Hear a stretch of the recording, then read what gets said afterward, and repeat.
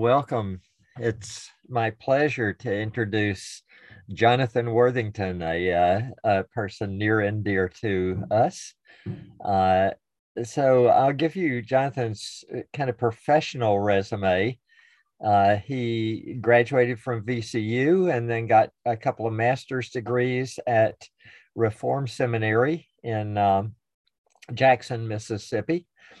Then went off to Aberdeen University over in Scotland, but that yielded a transfer because the advisor that he had went to Durham University in England. And so Jonathan transferred his degree program down to Durham and finished his PhD in New Testament theology in a very interesting group of folks at Durham that was really top of the line in theology in the world at that time. He then took a position over in Ireland, in Belfast, at a Belfast Bible College, and then also part-time at, was it Queen's University? At Queen's. And then after 3 years, came back to the United States and assumed a position at Training Leaders International, which is the way that Kirby and I feel one of the best missions that is out there. Of course, there are a lot of other really good missions that we support, but this is an excellent concept. I'm sure he'll tell us about it today. So he served as the vice president of Training Leaders International, has recently changed his position to something that he feels is more in line with his kind of skills and giftings. So I'll leave it to Jonathan to tell what he wants to about his new position and to talk with us about gratitude around the world. So my pleasure, Jonathan. You pray for me. It's a pleasure to be introduced by someone such as yourself. Thank you, Dad. And it's a joy to look around the room right here and see people whom I've known for 44 years, and others who I've known for 20, and others who I don't know, but I have a feeling I would be very blessed by knowing. Christ Pres has played a very important part in my life. Growing up there, I have, all my memories from my first 20 years of life in terms of church are at Christ Pres, as well as coming back over the past 20 some years. So I was shaped a lot by the people, by you all at Christ Pres, the community around it, and I don't forget that. In fact, I'm very grateful for it. I'm grateful for a lot of things. I know you've had some really good talks. I've watched them. Libby, thank you for kicking it off, talking through some very practical and meaningful and challenging points of gratitude as you walk through life with the Lord and each other. There was a great talk about being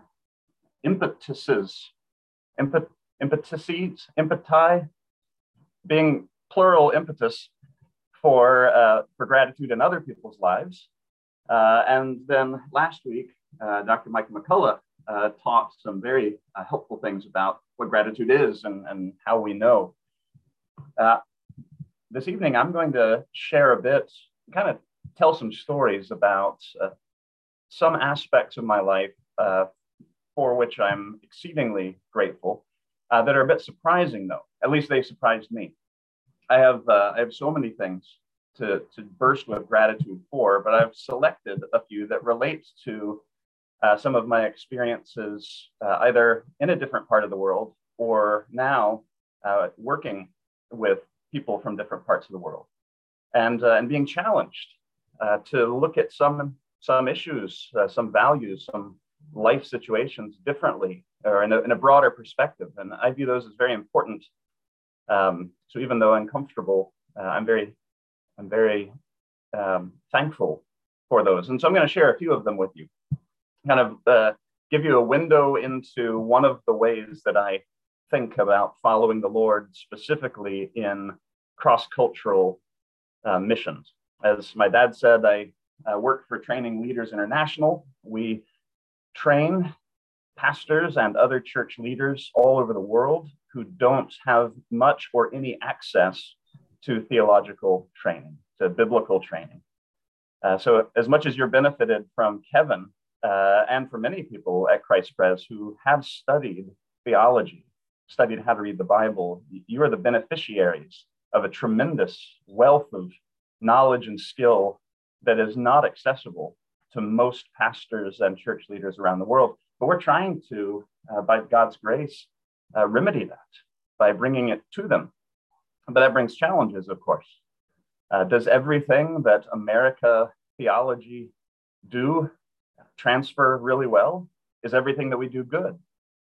Even things that are good, does it actually work in other places in the world? Do we have things to learn from the way people think about God and do church in very different places in the world? I've been forced to think about a lot of these that growing up, I never thought I would need to think about. Let me give you first a window into, am I sharing? You all can see? Okay. Since I'm talking in Virginia now, I can say y'all, right? I've tried to beat it out of myself. Depending on where I go, I've had to learn how to say yous and yisms. A world of gratitude. I do want to put an image in your mind here at the beginning, and we should come back around to it at the end. So keep these pretty colors in your mind, just in the back, tuck it somewhere back there. I've been stretched by God through other cultures. For example, I have been surprised by exactly how God's sovereignty, God's wisdom, and God's goodness have come together in some very unexpected ways as I get to know Christians around the world. Very quickly, so we're on the same page, here is the way I'm using sovereignty, wisdom, and goodness. I think these three aspects of God are so important to keep together. God is sovereign, wise, and good. Sovereignty, God can do anything, and he does whatever he wants. He is sovereign.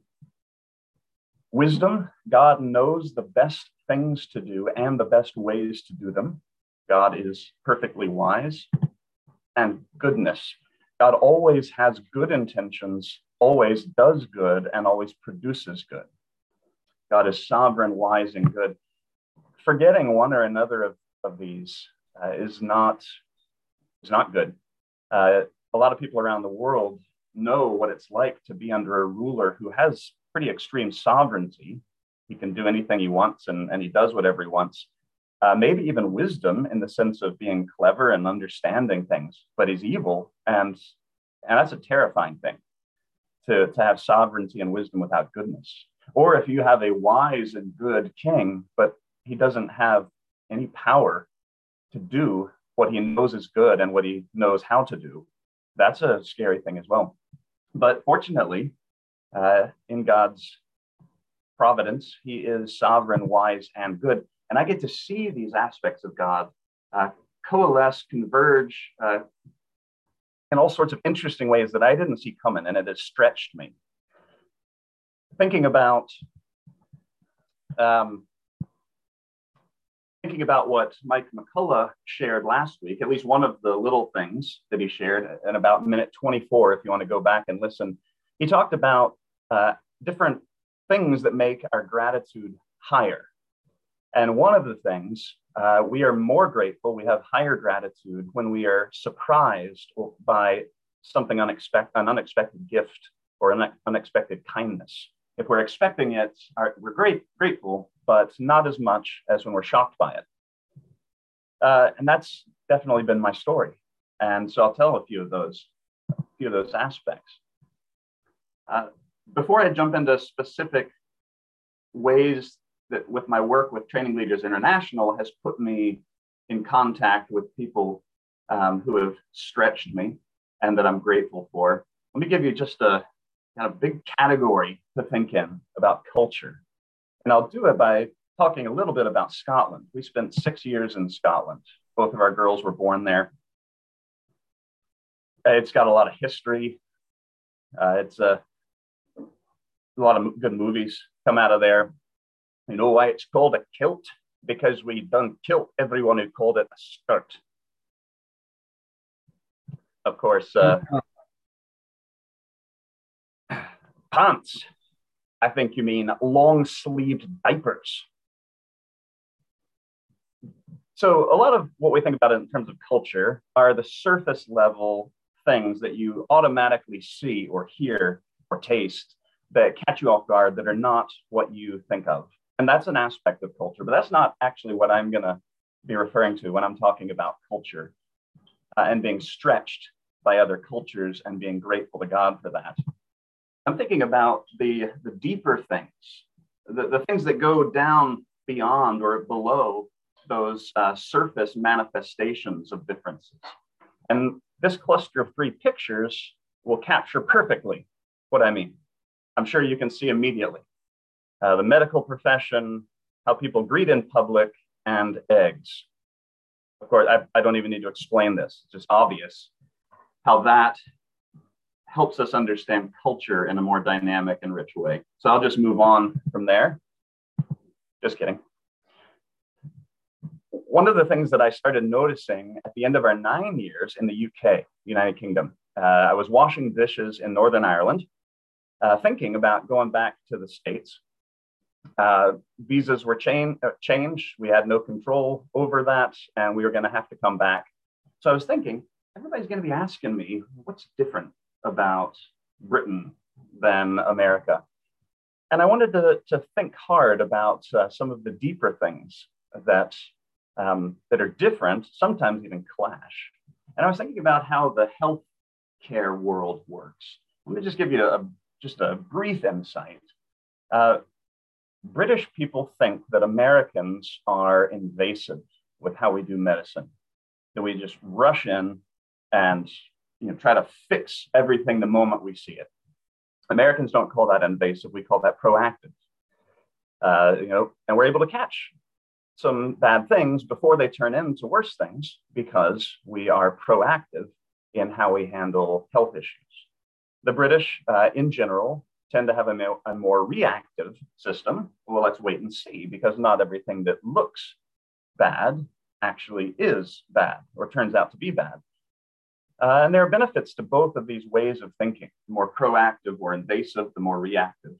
For example, like I mentioned, if you're proactive, you can catch bad things before they develop and become dangerous or even deadly. And so Americans have caught more issues, say with prostate cancer, something like that. By rushing in, though, and kind of cutting things out, we do create knock-on problems that wouldn't have been there. Think impotency and loss of bladder control, things like that, again, for the prostate issue. And the Brits say, yeah, we don't catch as many. So a few more people die, a few more men die each year from prostate cancer than in the States. But a lot of prostate cancer is not actually bad. And if you go in and you cut out the stuff that's not going to be bad and you cause other damage, we don't want to do that. So there's some benefits to both sides. This is just to illustrate that these are not the same way of looking at life in the medical world. But it's the exact same thing with greeting people in public. That lady who's reaching out her hand, that is kind of a typical American. You walk right up to somebody you don't know. Not everybody does this, but in general, stick out your hand and you introduce yourself because that's how you make friends. That's very proactive, right? Brits think it's very invasive. They're not ready for it yet. And they take a more reactive stance, kind of a hold back. I'll get to know you. Don't worry.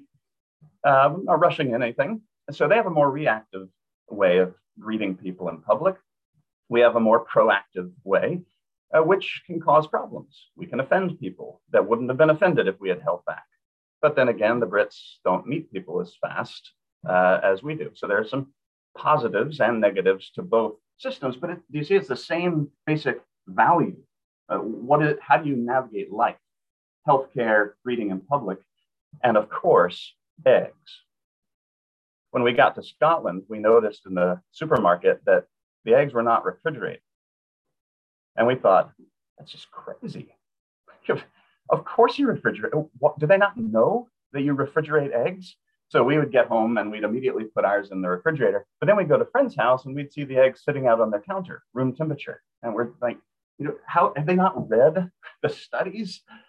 And it actually took years before I decided maybe I should look into this and figure out why. Is it just that they're ignorant and they don't know what we Americans know? And as it turns out, there's more to the story. And it even aligns with the other issues. In the 70s, maybe, there was a big salmonella poison problem. And the Americans did what Americans do. And we rushed in proactively and we decided to wash all eggs that go into supermarkets. Because we found out salmonella is on the outside of the shell, not inside. So you wash all of them. Doesn't matter if they have salmonella or not. You wash them, you're done with it. You never have an issue with salmonella again. The Brits decided to take a more reactive stance and say, yeah, but actually relatively few have salmonella. So why be so invasive? Because once you wash the outside of a shell, you wash off the natural waxy coating that clogs the pores, therefore opening the shell up so that bacteria now can get into the shell and really create a problem. So you have to refrigerate washed eggs. But the natural coating clogs the pores and you don't have to wash non-washed eggs. You don't have to refrigerate non-washed eggs. So actually they don't have to, and they have a reason for it. We do have to, and we have a reason for it. And it turns out it's the exact same approach to life. Proactive, but create more problems. Reactive, miss some problems. So all this is to portray that when I'm thinking about being confronted with different cultures, I'm not right now thinking about the fun and quirky and uncomfortable surface level stuff, like what people eat or the language or what they wear. I'm thinking of what's below the surface, what makes us tick, what do we value in life, and how does that kind of deep value system manifest in very different parts of society to then look very different. Now, that was my initial experience living in a different culture as a minority, as an immigrant for almost a decade, and learning the hard way that there is a lot going on. And I jumped to a lot of conclusions for a long time and still do. But now that I've joined Training Leaders International, I get to intensify my ignorance and my mistakes because I have many more opportunities for much more gratitude and stretching that has brought me gratitude. And you can see from this map, these are most of the places where we're training pastors or other church leaders in various ways. So there are lots of opportunities for messing up, but also learning. I'm going to mention just a few kind of big aspects of different cultures that I've come face to face with, have been confused with, and then been challenged and stretched, and actually have come to understand Jesus himself better because of this stretching, and it has equipped me better. One of them is called orality, the idea that a lot of people in this world learn best through oral and oral means, not by reading, even if they can read. One is an issue of power. I'll use the term power distance in a few moments. One is collectivity, collectiveness versus individual. And the last that I'll mention is uncertainty. And I'll give some stories that go with each of these. I could have used a lot of other things. Orality, if you're interested in digging into some research, if you have time and that kind of passion, you can start by looking up the name Walter Ong. In 1980, he put out a book called Orality and Literacy that launched kind of a direction in the studies of oral peoples. There have been tons since then, but that's a good starting place. Power dynamics, collective, individual, and uncertainty are three categories from a guy named Geert Hofstede, who is a Dutch, I believe, psychologist, cultural psychologist. The underlying thing in each of these four clashes or four places where I've been stretched over the past number of years is that I've come out grateful that God is stretching me in these uncomfortable ways. Thinking about orality first, let me tell you a little story about one of my experiences in the Philippines. A few years ago, our team of trainers was going to teach a course on the Bible, how to understand and communicate the Bible, to a group of about 60 pastors and Filipino missionaries to other Filipino tribes. And we landed here in the biggest island called Luzon, a gorgeous place. Then we stayed right here at this beach. And every day we would get in a van, pack into a van. We had a bunch of us. We'd have our bags, not all of them always, and often bringing in coconuts or something else, like sardines in a van. And we drive off into the jungle to a training facility that New Tribes Mission owns and that let us use for this. We do this training 1 week every 4 months over 3 years. And that's one course, or that's 3 courses a year, 9 courses in how to understand and communicate the Bible over a 3-year period. And that's what these brothers and sisters have committed to and have given us some great feedback from and how they're using this in their preaching and teaching ministries. So this is a glimpse of the 60 or so men and women that we're training. We would break off into smaller groups so that we could really have some good dialogue over the text of Scripture and God, His character in Christ. Here's a picture. It turns out I'm tall. Some of you who know me know that I'm 6'4". That's not shocking, but I sometimes get surprised by it when I go to other places. My colleague, who was actually teaching this group of students, is on the far right. His name is Wayman. And I came in and taught a little bit for him and observed. And I got to know this lady on the left in the green shirt named Maria. She came up to me after the final class. I had just given them the challenge. Okay, you finished your first course on how to know God's Scripture and yourselves as leaders in the church.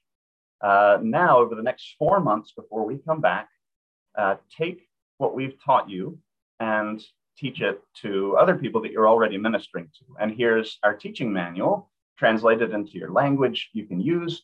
And when we come back in 4 months, we'll talk about how it went. And we'll think through what you could do again, what maybe you can do better. So Maria came up to me, very excited.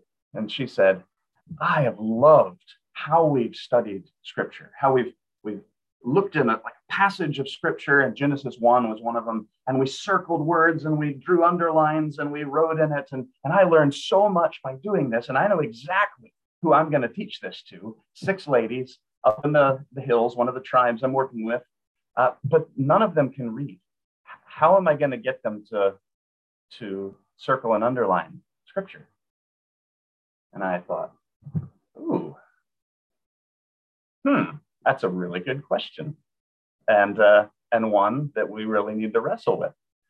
So right then and there, we were able to brainstorm a bit and think through. I knew a little bit about orality, learning through oral means. I gave her some ideas about how she could give the ladies a question, like, how many times does it say, and it was good? And then you read it to them, and they're circling it in their mind as they're listening to God creating. And then you ask them a question. How often does God say, and it was so? And then you read it again, and they're basically underlining this in their mind. And so she got really excited that it actually might be doable. I need to learn more about that. But one thing that I was confronted with right there is that there's just a world of differences that I know nothing about, but that are really important for how people know God through his word when they can't read, or when they can't read well, or when they don't learn mainly by reading. And I became very grateful. It was uncomfortable. I had to think on my feet. I was ignorant, and it became very known. But all of that, God used to stretch me to now think more and research more and experiment more and talk with people who know more, and then be able to improve the training, the biblical training in places like Maria's ministry. So I'm very grateful to God that he surprised me with Maria and her challenge, and that God is stretching me in the field of orality. Another cultural category that I had never really thought much about is the issue of power distance, the distance that a teacher has from students in terms of authority and power over their learning. A lot of cultures are more egalitarian. They have low power distance. So the teacher, or you could say the parent or the politician, doesn't actually have as much power over student or the child or the public. And both parties view this as good. This is valuable. We want this to be a low power distance. The United States is one of those, not the most. Sweden, I believe, is the most low power distance. But a lot of the cultures that we go into to help pastors and others learn God's word and how to preach and teach it faithfully are high power distance cultures. That means that they view a big difference in power and authority between the teacher, parent, and president, say, and the student, child, and public. And they think that's good. That if you try to balance those in some way, they think, no, this is completely inappropriate. Don't do that. Well, I had one type of experience with power dynamics in Brazil recently. I just got back not too long ago, a few weeks ago, contrasted with another experience in the Philippines. So I could have used this illustration from actually a lot of cultures that I've been in. Real briefly with Brazil, this is a picture of me teaching a course. This one's a Master of Divinity course at a seminary that we helped a church launch about 10 years ago. And now we provide some teachers, about 25% of their professors. So I'm teaching a course on Greek exegesis of Ephesians. And boy, we had a great time wrestling with God's word. And Brazil happens to be a fairly low power distance culture in general. There are actually a lot of cultures within Brazil, and they're not all the same. But the group that I was working with were fairly egalitarian in terms of this authority structure. And so it was fairly comfortable for me going from the States into that. I was able to use language and a posture of, we're learning together in this. We're kind of co-students working together, learning Christ and his word together. Of course, they viewed me as their professor. They viewed me as somebody who's learned more and taught it before. But there was kind of a camaraderie there that was very much us side by side learning together in some ways. Contrast that with the main group that I taught in the Philippines, which is this group right here, where Philippines is one of the highest power distance cultures that there is. And I had a colleague named Alex that learned this the hard way. Alex is a great teacher, a young guy, but knows a lot and is very teachable, which really helps. He was teaching a group, and he made the same comment that I just made a moment ago of him saying to the class, I'm just learning this with you. We'll learn this together. And something changed in the room. And he couldn't put his finger on it, but it was very clear that something was off. They got to the end of that session, they're on coffee break, and his interpreter, fortunately, was aware of this dynamic going on and pulled Alex aside and said, you pretty much undercut yourself as a teacher. and have made it very difficult for you now and for them to learn from you. They don't want a fellow student up there. They view that as pointless and not good. You're here to teach them and to guide them where you know they need to go, to have that authority distance. So now they're not totally lost. I think you can kind of gain them back, gain their trust back. But just to let you know, that it's going to be an uphill road now for them to trust you as their professor. Well, that's very different than the way Americans do it. Being confronted with this it stretched me. Stretched me to think through, are there ways that it's very valuable to have a higher power distance, and ways that it's very valuable to have a more equal power distance? I think all of us could say, yeah, we see that in parenting. Problems have happened when the American parenting system has been, well, let's just be buddies. I just want to be friends with my kid, and have lost kind of the sense of authority over your child. But it's the same in learning as well in the classroom. So stretching me, God has stretched me by confronting me with these very different cultures, specifically about power dynamics. If you want to read a very interesting series of stories in the Gospels where Jesus is having a lot of power plays, power battles with the leaders, who has the authority to speak God's truth? Who has the authority and power to be the arbiter of truth for God's people? Read Mark 11 to 12 in that light. Chief priests, scribes, and elders, do they have the authority and the power to be the arbiter of truth for God's people? So they confront Jesus. What about the Pharisees and Herodians? What about the Sadducees? What about the scribe? Time and time again, Jesus basically humiliates the leaders who are trying to humiliate him in public, and shows that he actually is the one that has the power and authority to listen to rather than the others. And I learned from this something about Jesus and following him by being confronted with a different way to understand power and authority. We're dealing with the power distance between God and humans, which is extreme. I mean, it's infinite. He also has become one of us and calls himself a brother, but he still maintains a very high power distance in terms of, well, he's Lord and we're not. And that's really important. So we not only need to learn together as equals, which is valuable, but we really do need a Lord who speaks and we listen, learn, and live. Does that play out in teaching and learning in certain cultures? So again, God has stretched me in some ways that have been uncomfortable, but I'm now grateful to that because I understand Jesus better, and I'm better equipped to help others learn Jesus.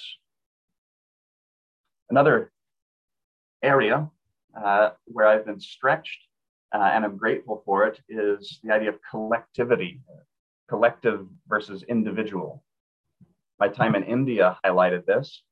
India is a very collective culture, everybody views their sense of identity as just part and parcel as part of the group.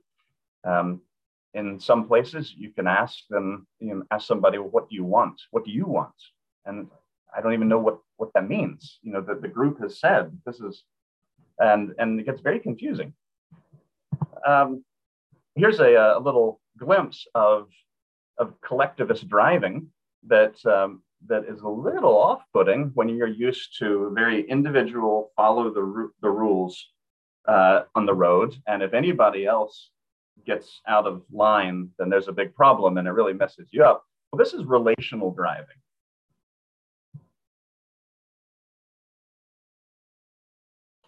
Including cows.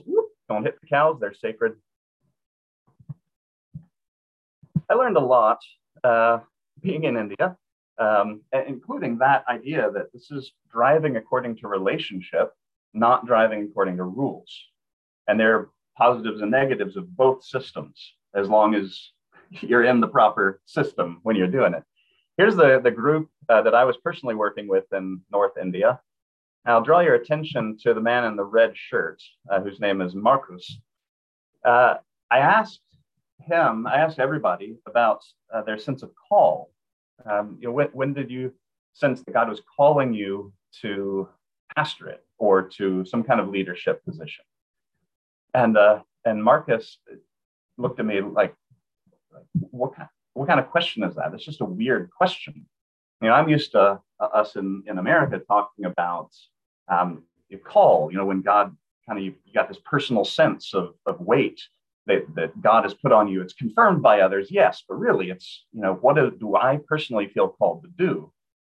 And he said, my village needed a pastor. We all came to know Jesus when the missionary came through, and they needed a pastor. And we also needed a medical doctor. And so they selected me to go get trained to be a pastor, and this other man to go get trained to be a doctor, and to go back to the village after our training. And so that's what I am. And I was trying to push on that. Well, do you feel any kind of personal sense of obligation or desire? And he was like, I don't even know what you're talking about. This is the way it is. They told me I'm going to be the pastor. So that stretched me. But yet, learning a little bit more about how relationships work in collectivist cultures and some of the gaps in American hyper-individualism has really stretched me in some good ways. And I'm grateful for it. You can learn a lot about Jesus and following Jesus when you think about collective nature and the individual.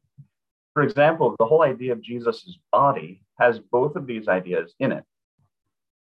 Jesus's body, all the parts together, it's one thing, and a body part doesn't function on its own. And it's really gross to think about the arm not with the body.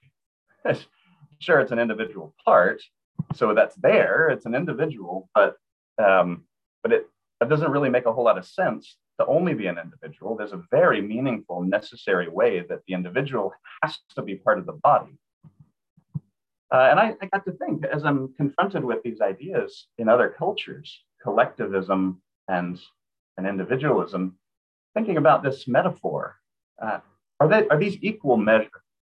Is it equal measure collective and individual, kind of like half and half? Well, not exactly, because the body is the collective working together. Each part is individual, but only functioning properly in relationship with others and for the body. So really, there's collectivism kind of interweaved or interwove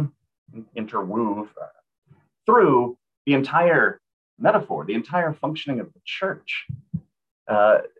It's not that there's not individualism. In fact, that's really important, that individuals come to Jesus. Individuals trust him. Nobody can trust Jesus for you as an individual. There are things such as coveting that is highly individual. It's internal. But Jesus doesn't assume or emphasize individuals as much as Americans do. And I think that's important to wrestle with. It certainly has challenged and stretched me. And as I come away from it, I'm very grateful for that, because I think I understand Christ and his body better now than I did before I was confronted with some uncomfortable differences. The last one I want to mention is the idea of uncertainty. And I'll tell you a story in Uganda. Gert Hofstede's category of cultural dynamics is called the uncertainty avoidance. Some cultures they try to avoid uncertainty at all costs. They're very high on avoiding uncertainty. Other cultures in general are low on an uncertainty avoidance, or you might say they're very uncertainty acceptant. They accept gray and not find finely defined things. In general, America tends to be fine with uncertainty. Now, within America, there are still these subcultures that clash, and I see it all the time, of black and white people versus gray people, and just going at it. But in general, as a whole, all Americans are kind of okay with uncertainty relative to other cultures, like in Uganda, which is highly avoidant of any uncertainty. I was in Uganda a few years ago, driving out in the bush in northern Uganda, going onto this compound that has a school and a ministry for women to earn money and farmers to earn money, as well as training pastors. So I'm working with this group of Ugandan and South Sudanese pastors. And one of them tells a story about Joseph Kony. Maybe all of you will remember Joseph Kony and the Lord's Resistance Army. It was right here where we were. There's a mountain called the Mountain of Blood that's just a few miles from this site, and that was the main stronghold of Joseph Kony's men. And one of the things Kony would do is steal young boys, force them to murder their parents, usually with some kind of machine gun or some kind of gun, and then they become part of his army. One of our pastors had been one of those boys. Kony had taken him and told him to shoot his parents right there. And he described, I can't shoot my parents. And then his dad came over to him and told him very gently, you have my permission, you have our permission to shoot us. They're going to kill us anyway. You may as well live, and who knows what God will do. So you have our permission to kill us. And so he did. He killed his parents. And not long after, he did escape from the LRA. And through an amazing journey, the Lord showed tremendous mercy, not only saving his soul, but even saving his mind, his emotions. I don't know how somebody can function like he does with that kind of experience in their past. But the reason I'm telling you this is a lot of cultures who have had a very hard time, very war-torn, have understandably an aversion to uncertainty. And it manifests even in the classroom, where one of the pastors might ask the teacher, might ask me a question, well, what should we do in this situation? And me and my American grayness, I usually answer something like, well, we sort of have to hold some things in tension. There's this thing to keep in mind from Scripture, and then there's this thing to keep in mind from Scripture. And really by holding both of those together, you can kind of, in wisdom, there's not a black and white thing to do in that situation. You need to use wisdom that's a bit uncertain. And he'll ask the question again. Yeah, no, I know, but what do I do in this situation? And it sometimes can get a little bit tense. And that's a clash of this aspect of culture. And it's incredibly understandable why at least that one major reason why these two different cultures approach a life situation needing crystal clarity to survive, or having the space, freedom and security to think with maybe more nuance about that. But there are situations in life everywhere, not just over there, where a crystal clear answer is incredibly important. And also space in life where you need to see the wiggle room. And I'm grateful to God for stretching me by seeing this different cultural dynamic in learning and life, grappling with uncertainty, avoidance, and acceptance.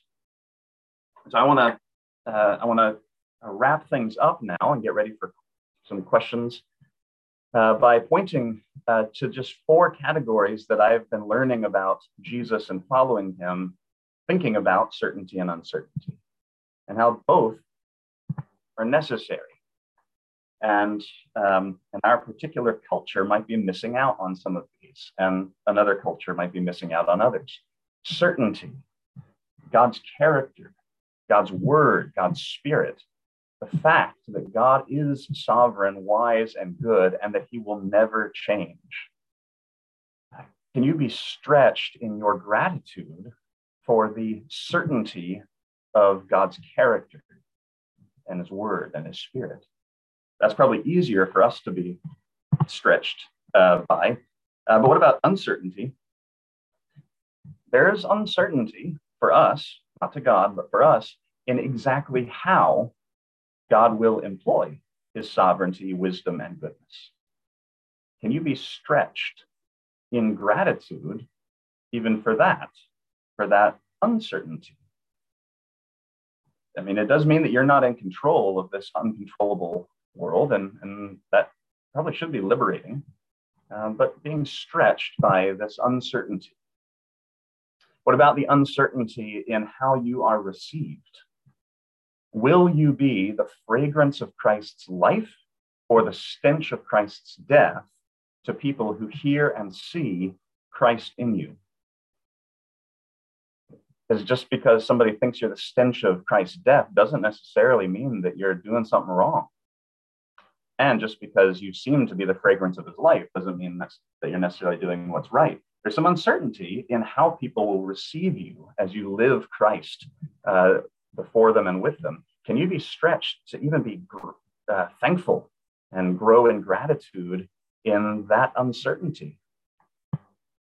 But also there's extreme certainty in salvation, because those people who are in Christ's hand, if anyone were to snatch you out of Jesus's hand, Jesus himself has failed.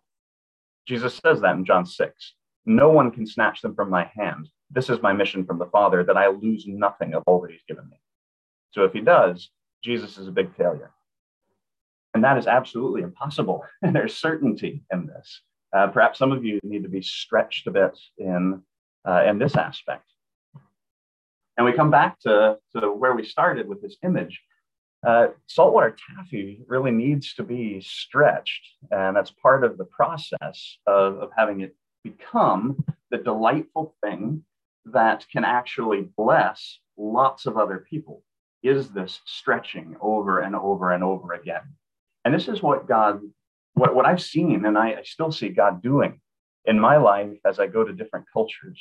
And that's why I've got a world of gratitude in front of me, because as he stretched me, I've seen that he is shaping me into someone that can help others with some very important things. I have a lot more stretching that I need, but I'm grateful for whatever God is going to do, even though a lot of it's going to be really uncomfortable. I would love to take your comments or your questions now.